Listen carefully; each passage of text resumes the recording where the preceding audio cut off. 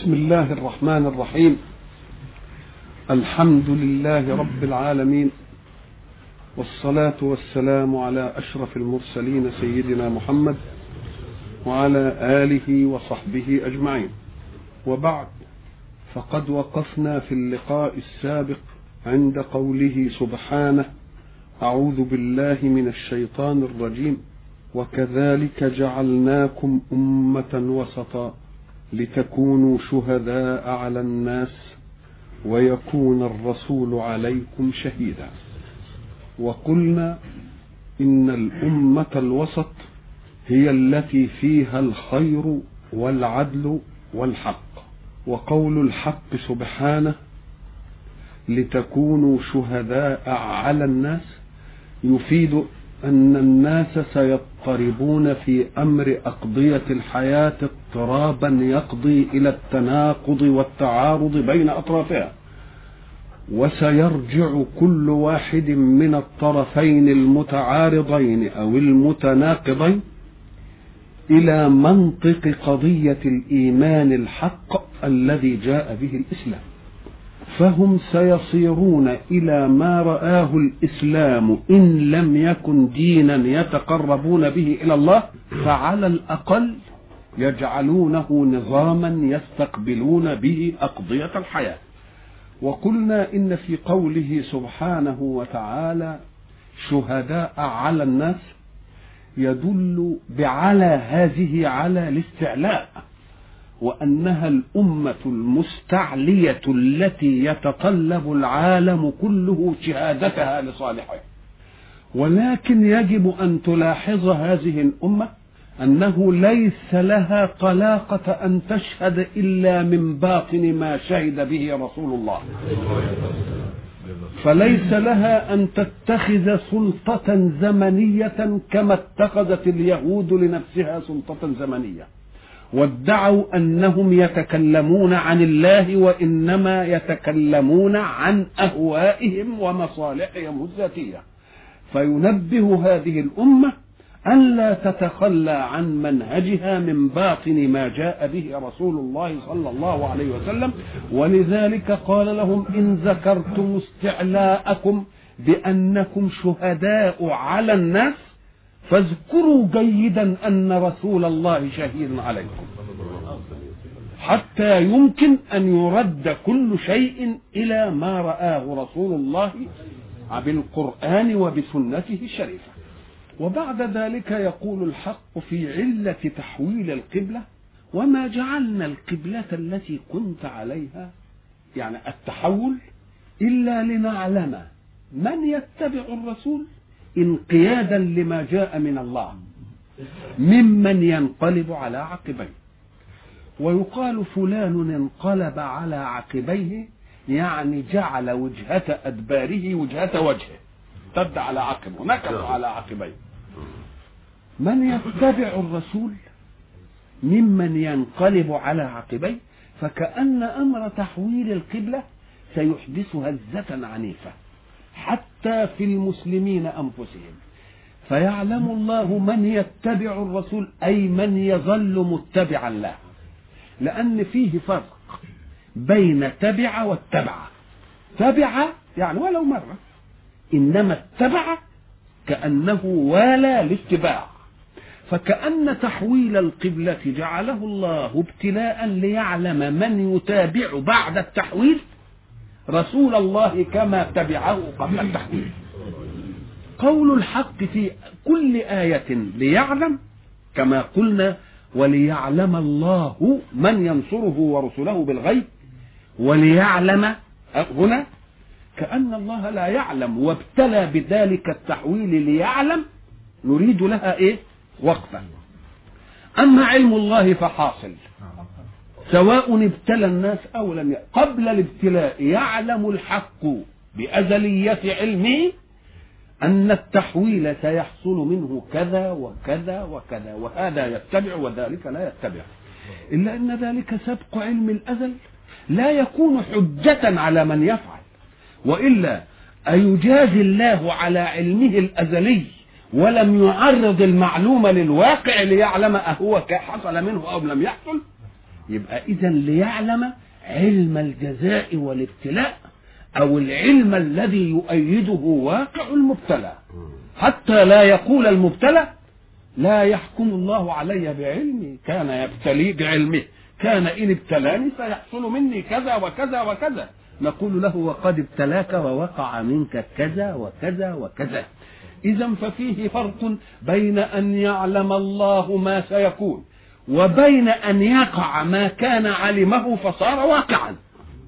فهو علم أنه سيكون، ثم يجيء علم آخر بأنه وقع، أنه حدث ما علمه. وحدوث ما علمه هو الذي يترتب عليه الثواب ويترتب عليه العقاب. وأيضا فاذكروا أننا قلنا سابقا أن قضية الإيمان حين يوجد رسول يبلغ عن الله ومتبعون للرسول آمنوا به، تصبح هناك الوحدة الإيمانية، فلا فصل بين الله ورسوله والمؤمنين به، كلها ولذلك من يطع الرسول فقد أطاع وحده، مش دي له كذا ولا لا، أبدا وحده كلها، الله والمبلغ عنه وهو الرسول والمتبعون للمبلغ عنه وهم المؤمنون به. ازاي بقى؟ ألم يقل الله وقل اعملوا فسيرى الله عملكم ورسوله والمؤمنون؟ إذن الوحدة الإيمانية كلها، الله يرى ويعلم ولكن علمه غيبي، ولكن الله يريد العلم الإبرازي المادي الذي يراه رسول الله ويعلمه ويراه المؤمنون. فهب أن الله علم أزلا أنه سيحدث، بقي أن يعلم الرسول ما يحدث بالفعل، وبقي أن يعلم المؤمنون ما يحدث بالفعل. إذا ليعلم يبقى وما جعلنا القبلة التي كنت عليها إلا لنعلم من يتبع الرسول ممن ينقلب عليه. نعلم اللي هم مين؟ الوحدة الإيمانية، الحق وقد علم أزلا، ولكن علمه من رحمة الله لم يرتب عليه حكم جزاء، وإنما يرتب حكم الجزاء على أن يقع. وما جعلنا القبلة التي كنت عليها إلا لنعلم علم إبراز واقع، حتى لا نحكم في الجزاء ثوابا وعقابا على مقتضى العلم دون واقع المبتلى، أو ليعلم رسول الله واقعا، أو ليعلم رسول الله ويعلم المؤمنون واقعا. هب أن الله يعلم وستأتي الأمور على وفق علمه، ولكن رسوله لا يعلم إلا بالواقع، والمؤمنون لا يعلمون إلا بالواقع. إذن فكلما جاءتك آية فيها هذه الشبهة فافهم أن هناك فرق بين أن يعلم الله ما سيقع وأن يعلمه واقعا، يعلمه واقعا بالفعل. والثواب والعقاب رتبه الحق رأفة ورحمة على الواقع بالفعل لا على العلم، لأن العلم يجوز أن يدعي يقول لك لا لو ابتليتني وامتحنتني لحصل مني كده، وتقول له لا حصل هو أنا. وما جعلنا القبلة التي كنت عليها إلا لنعلم من يتبع الرسول ممن ينقلب على عقبيه، وإن كانت لكبيرة إلا على الذين هدى الله. يعني عملية الابتلاء عملية شاقة، لأن المؤمنين الذين ألفوا الكعبة ويعلمون أنها بيت إبراهيم ويعلمون كذا، ثم يرون أنفسهم في جدل وخصام مع اليهود، ومع ذلك يتوجهون إلى قبلة اليهود وهي بيت المقدس، عملية شاقة على النفس. ولكن الإنسان الذي يتبع لا يطيره هذه المشقة، لأنه برصيد الإيمان بالمكلف يقبل على التكليف وإن كان شاقا على نفسه، ولذلك سمي تكليفا، سمي يعني يكلفك شيئا لا يأتي على مقتضى هواك وعلى مقتضى ما تحب، قد يأتي على غير غير ما تحب. يبقى إذن وإنها لكبيرة إلا على الذين هدى الله. الذي هداه الله ينطلق في كل أعماله عن أمر الله، ولا يجعل للمأمور به من الله حسابا في ترجيحه أمر على أمر، لأن المراد بالدين الطاعة لمن آمنت به، والطاعة لا تتجلى إلا في أن تسلم زمامك لافعل ولا إيه ولا. فالذين هدى الله هم الذين تكون على قلوبهم إيه هينة، والذين ينظرون إلى علة الأشياء هم الذين إيه هم الذين يتعبون. وإن كانت لكبيرة إلا على الذين هدى الله. لم يترك المشككون في الإسلام ولا المتربصون به الدوائر قضية تحويل القبلة دي تمر، بل قالوا إن كانت القبلة هي الكعبة فلقد ضاعت صلاتكم أيام اتجهتم إلى بيت المقدس، وإن كانت القبلة بيت المقدس فستضيع صلاتكم بعد ذلك إلى النهاية. فكأنهم حكموا أن القبلة واحدة. نقول لهم لا تعزلوا الحكم عن زمن الحكم. قبلة بيت المقدس في زمنها هي أولى من التوجه إلى الكعبة. فحين ينتهي بيت المقدس لا نقول إن بيت المقدس إحنا الكعبة خدتكم منه، لا ما خدتكوش، لأن بيت المقدس أخذ زمنه المقدور لعمره معكم، والكعبة أخذت زمنها المقدور لعمرها معكم. فيبقى هذه لا اعتدت على هذه ولا هذه اعتدت ايه على هذه. وما كان الله ليضيع ايمانكم، لان اناسا ماتوا قبل ان يتحولوا الى الكعبة فقعدوا برضو يشككوا، يقول لك هو اللي ماتوا بقى وصلاتهم الى بيت المقدس ما مش نافع اعمال. قال وما كان الله ليضيع ايه ليضيع ايمانكم. ايمانكم يعني ايه؟ الذي ثبتتم عليه في التحويل الاول، خدت بالك، وتأخذون جزاءه، لأن الكعبة لم تأخذ وقت بيت المقدس كما أن بيت المقدس لم يأخذ وقت الإيه؟ الكعبة، بل كل شيء مرهون بإيه؟ مرهون بزمنه، فلا تعزلوا الحكم عن زمنه. وإنها لكبيرة إلا على الذين هدى الله وما كان الله ليضيع إيمانكم. أيضيع الله إيمانكم به والتزامكم لمنهجه في افعل وفي لا تفعل وهو رب رؤوف ورحيم؟ رأفة ورحمة. الرأفة أن توجد المشقة بالفعل فيخلصنا الله منه، والرحمة أن لا يوقعنا في المشقة. اذكروا جيدا قديما قلنا فيه شفاء ورحمة، وفيه رحمة وإيه وشفاء. نقول الشفاء أن يوجد داء وبعد ذلك يشفين الله به، لكن الرحمة أن لا يجيء الداء من أول الأمر. الحمد لله. يبقى فيه رأفة وفيه إيه؟ فكأن الرأفة يقع بلاء ويرفعه الله، والرحمة أن يمنع البلاء. قد نرى تقلب وجهك في السماء. قد نرى تقلب وجهك في السماء. نحن نعرف إن قد للتحقيق، ساعة ما تقول قد يبقى يعني بدك تحقق إيه؟ الشيء. ونرى فعل مضارع، والفعل المضارع يدل على الحدث في الزمن التكلم أو في الإيه؟ في المستقبل. إن كان ماضي يبقى رأى، يبقى إذن الفعل بالنسبة للزمن. إن كان الحدث قد حدث قبل أن تقول تبقى تجيب الفعل الماضي. ساعة تقول تجيب فعل مضارع صالح للحال والإيه، وفي قرائن تخليه للحال وتخلي قرائن تخليه للإيه الاستقبال. سيكون كذا يبقى دي الإيه أعجبني أن تأكل مهذبا يبقى دلوقتي في الحال، يبقى القرائن هي اللي إيه.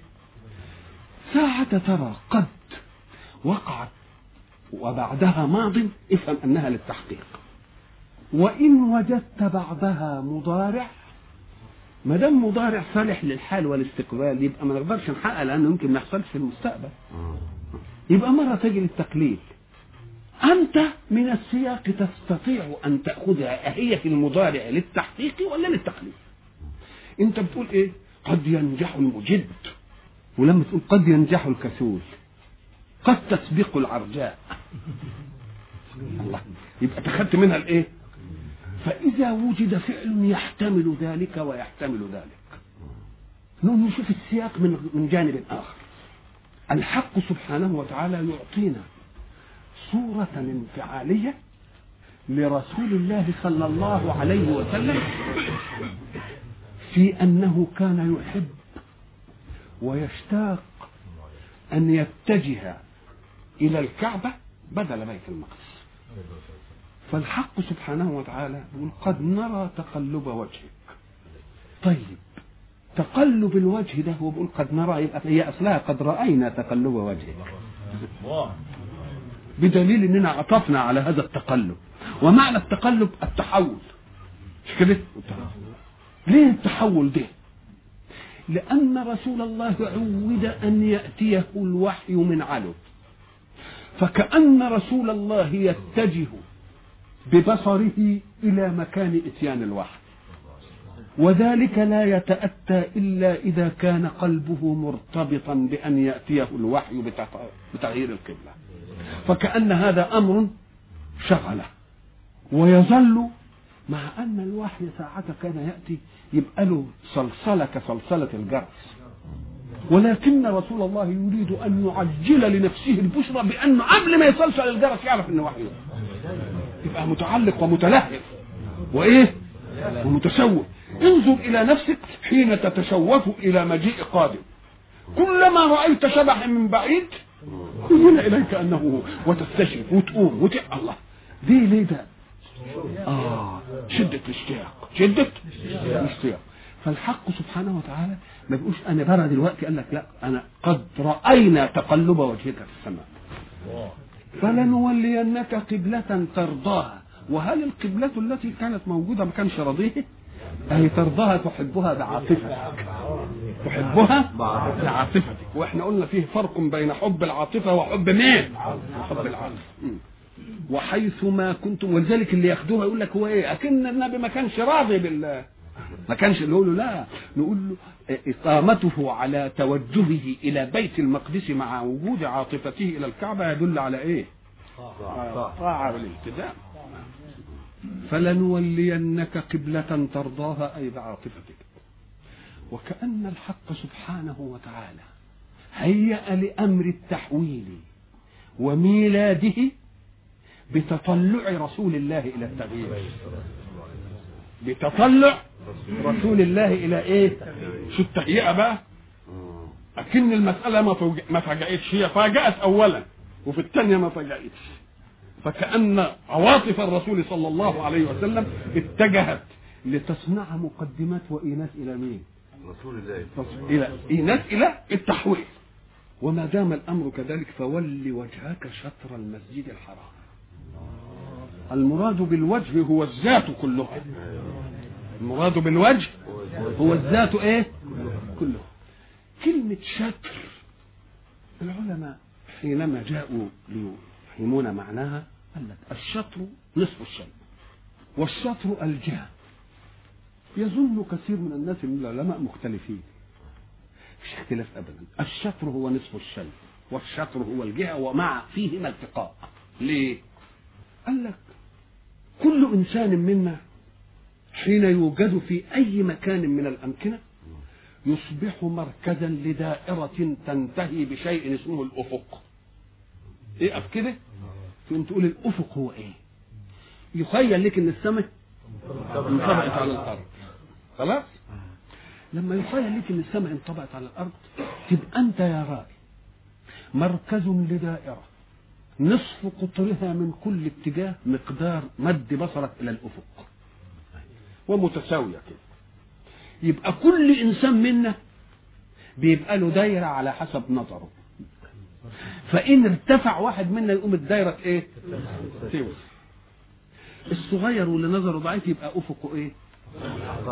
ولذلك يقال في العبارات الشائعة فلان ضيق الافق. معنى ضيق الافق يعني نظره على قده وبصيرته على قده، افق ضيق. الله، اذا فكل واحد يرى، كل واحد منا ما فيش دايرة تشملنا انا وانت، هتتداخل الدوائر.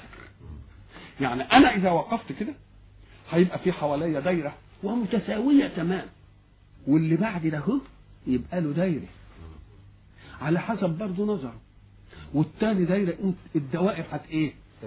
هتتداخل، وكل واحد ياخد دايرة من الافق على قد ايه؟ على قد نظره. يبقى امسك واحد، هات واحد بقى وخليه يقف كده وينظر الى الايه؟ الى الوجه المقابل له، يجد نصف الدائرة قدامه ونصف الدائرة خلفه. يبقى اللي بيقول الشطر هو النصف لانه هو كده، والشطر هو الجهه لاني متجه انا الى النص، لو اتلفت كده يبقى المتجه بتاع النص يبقى مش ما في اختلاف، ما فيش ايه، يبقوا متفقين ولا لا؟ اذا لما يجي الحق سبحانه وتعالى يقول ايه؟ فول وجهك شطر المسجد، ول وجهك شطر، اجعل وجهك جهة البيت الحرام، يبقى اجعله في النصف اللي ايه؟ اجعله في النصف اللي قدام منه، كلام كده يبقى متجهك يعني. فول وجهك شطر المسجد، مسجد قال لك احنا قلنا ان كان زمان ما يمكنش يتعبد الا في مكان خاص، الى ان جاءت امه محمد صلى الله عليه وسلم فجعل الله لها الايه؟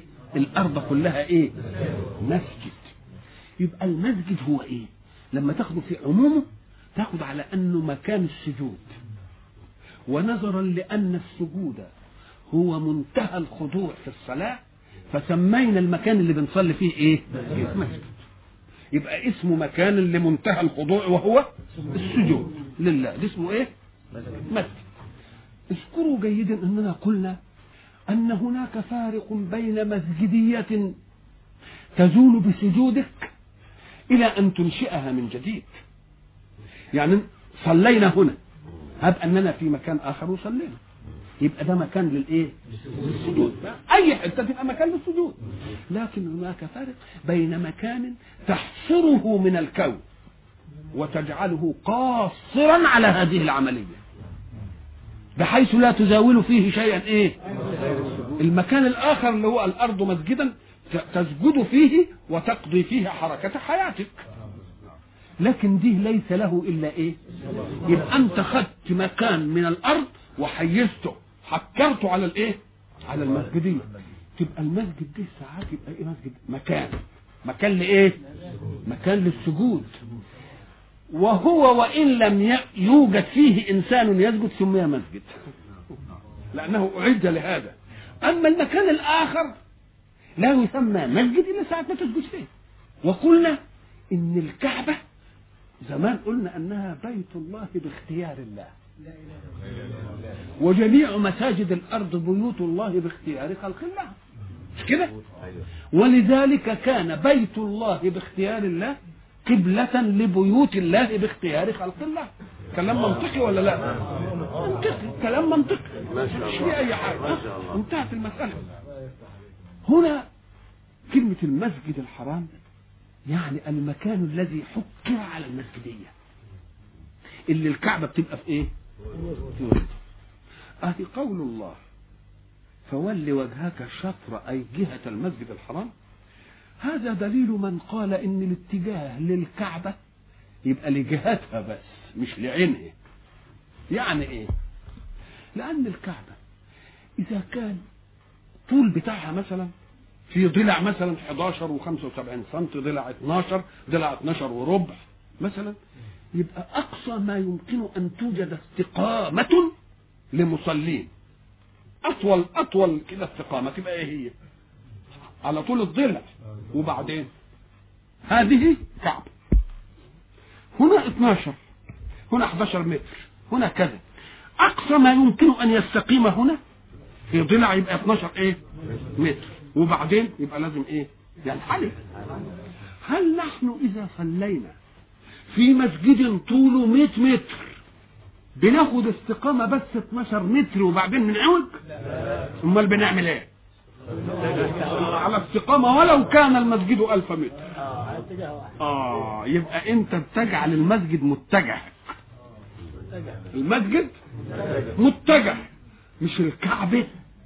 اذا فالذي يصلي في المسجد قبلته الكعبه لانه شايفها اهو، ولذلك هتلاقوا الصفوف ايه؟ ملتفه حواليه. والذي يصلي خارج المسجد قبلته المسجد، والذي يصلي في كل اطراف الدنيا قبلته الجهه. قبلته الايه؟ قبلته الجهه. يبقى مره يكون القبله الايه؟ الكعبه، ومره يكون القبله الايه؟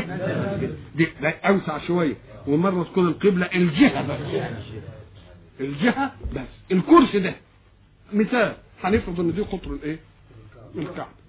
يبقى الذي يتجه اليه فقط 3 هم بس، والباقي لازم كان يعمل ايه؟ يلف كده. ده اذا كان يريد ان يتجه الى عين الكعبة، يبقى اللي شايفها لازم ايه؟ يتجه الى عين الكعبة. نيجي لدهون نقول له ما تصليش كده، تعال بقى كده انت كده وانت واللي خارج نقول له روح للمسجد. واللي في الافاق دي كلها نقول له بقى لا ما تعوجش صفك عشان تقول ده الكعبة ما فيهاش استقامة الا طول 12 متر او 12 وربع. نقول له ولو بلغ الطول يفضل الصف ايه؟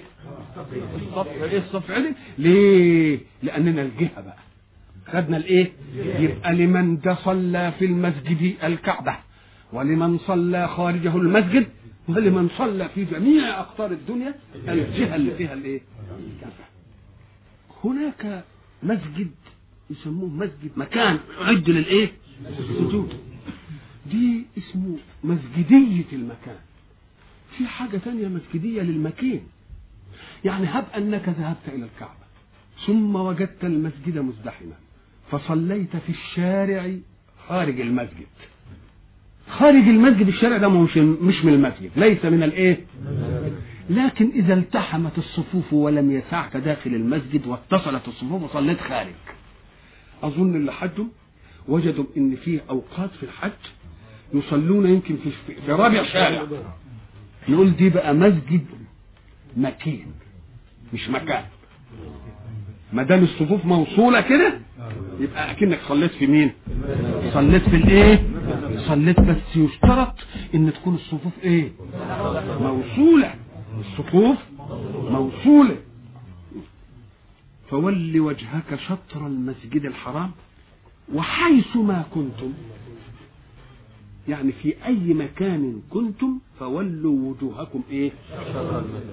لأن الآية لما نزلت وهم في مسجد بني سلمة يتحولوا، يمكن البعض يجد إن هنا بس، قال لا في أي حتة ولا فولوا وجوهكم شطرة وإن الذين أوتوا الكتاب لا يعلمون أنه الحق من ربهم وما الله بغافل عما يعملون. الذي جعلوه مسار تشكيك وزعزعة للإيمان في أتباع الرسول هم يعلمون أن الرسول الذي يأتي هو صاحب القبلتين. فإذا ما كانوا يعلمون أنه صاحب القبلتين يبقى ليه يشككوا؟ ده لو ما كانش صنع هذا كانوا يقولوا الله ده اللي عندنا في التوراة أنه هو يصلي إلى قبلتين. إذن فالمسألة التي كان يجب أن تكون تأييدا للتحويل هم جعلوها إيه؟ تشكيك. يبقى إذن دي مسألة مش إرادة حق، لأن لو إرادة حق كانت تبقى فيه إيه؟ فيه واحدة تجمع، إنما ما هيش واحدة هنا تجمع. وإن الذين أوتوا الكتاب لا يعلمون أنه الحق من ربه، أن الله سبحانه وتعالى قال لهم في التوراة إن الرسول الذي يجيء سيتجه إلى بيت المقدس ثم يتجه إلى الإيه؟ فكان يجب أن يكون تحويل إيه؟ تثبيت إيمان، مش وسيلة زلزلة اليقين. وإن الذين أوتوا الكتاب لا يعلمون أنه الحق من ربهم ولعلهم فطنوا أن الله قال لهم في التوراة ذلك ثم غفل عما قال في التوراة وجاء بحكم يناقض ما فيها. وما الله بغافل، وما الله بغافل. ويريد أن يطمئن الرسول صلى الله عليه وسلم إلى أن تشكيكهم لا يقدم في أمر الدعوة ولا يؤخر، ويجب أن يأخذ الرسول مواقفهم هذه على أنها مواقف لجاج، ليست مواقف طلاب حجة، لأنها لو كانت مواقف طلاب حجة كانوا وجدوا عندهم الحجة اللي تقنعهم. وما دام الأمر لجاجا، وما دام الأمر عنادا، وما دام الأمر مكابرة، فهل المعاند أو اللاج أو المكابر تستطيع أن تقنعه؟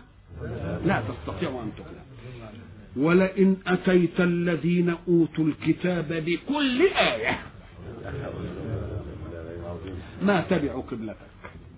اتباع القبلة فرع الإيمان به، يبقى ما تبعوا قبلتك يعني ما آمنوا بدينك أيضا، ولكن لأن الكلام في اتباع القبلة مش هيأمنوا به، الكلام في اتباع القبلة. يبقى ولو ولئن ساعة ما تسمع ولئن واو كده وبعدين تجيب لام، يبقى دي اسمها ايه؟ توطئة القسم، كأنه أقسم، يقول والله أو وجلالي أو وعزتي لئن آتيت الذين أوتوا الكتاب بكل آية ما تبعوا قبلتك. ليه؟ لأنهم ليسوا طلاب دليل ولا اقتناع بحكم، وما أنت بتابع قبلتهم. فكأنه لما جاء أمر النسخ في القبلة هيئت الأذهان إلى أن النسخ وارد في شريعته صلى الله عليه وسلم، ولعل أتباعه صلى الله عليه وسلم يخشون مرة أخرى أن يحولهم الله وجهة ثالثة ما دام النسخ وارد، ما دام النسخ، فأراد الله أن يتمنهم إلى أن هذا في أمر القبلة نهاية النسخ، وما أنت بتابع قبلته، ويطمئنه تطمينا آخر إنك لا تقف في جانب، والمخالفون لك من أهل الكتاب صار أو يهود في جانب، إنهم هم نفسهم كل واحد منهم في جانب أمام الآخر، يعني ما فيش حتى التقاء ولو على باطل. ولئن أتيت الذين أوتوا الكتاب بكل آية ما تبعوا قبلتك وما أنت بتابع قبلتهم وما بعضهم بتابع قبلة بعض. الخلاف موجود. ولئن اتبعت أهواءهم من بعد ما جاءك من العلم إنك إذا لمن الظالمين. انظروا إلى خطاب الرب إلى حبيبه محمد صلى الله عليه وسلم حين يخاطب الله رسوله بهذا، مع أنه يعلم أنه ما دام رسول مش ممكن هيتبع أهواءه. دي درس لمن؟ درس للمؤمنين. فانظروا كيف تحمل الرسول صلى الله عليه وسلم أن يخاطبه الله، يخاطب أمته في شخصه، يخاطب أمته في شخصه عليه الصلاة والسلام. ولئن اتبعت أهواءهم من بعد ما جاءك من العلم إنك إذا لمن الظالمين. أهواءهم إيه؟ ما هم كانوا بيقولوا هديني، ويمكن النبي يقول لما نهدينهم شوية ولا حاجة يمكن يميلوا، فالله سبحانه وتعالى يقطع أمامهم الإيه؟ السبيل. قال دي كلها أهواء، وما دام نسبها إلى الأهواء يبقى ما فيش اتباع أبدا، وأنك إن اتبعت تكون إيه؟ ظالم لإيه؟ ظالم لمين؟ أيوة ظالم لنفسه، والظالم لنفسه داخل في المصطفين أيضا ولا لا؟ ثم أورثنا الكتاب الذين اصطفينا من عبادنا فمنهم إيه؟ ومنهم الذين آتيناهم الكتاب يعرفونه كما يعرفون أبناءهم. يعرفون إيه؟ يعرفون أمر التحويل، يعرفون أمر الرسول الذي يحاولون أن يشككوا في رسالته. آية ثانية بتقول هناك فلما جاءهم ما عرفوا كفروا كفروا به. ولذلك كعب الأحبار لما كان قاعد وعمر موجود قال له أكنتم تعرفونه يا كعب؟ قال أعرفه كمعرفتي لابني ومعرفتي لمحمد أشد. لماذا؟ قال لك لأن ابني أخاف أن تكون امرأتي خانتني فيه، أما هذا فعدق.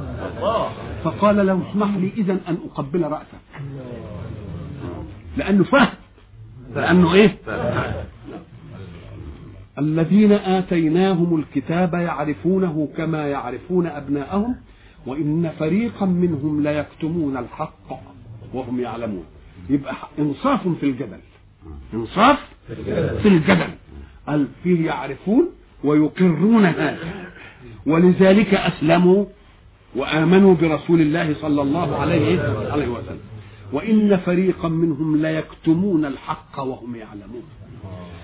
ساعة تقول كتم الشيء فكأن الشيء بطبيعته يحب أن يبرز، ما يقالش كتم.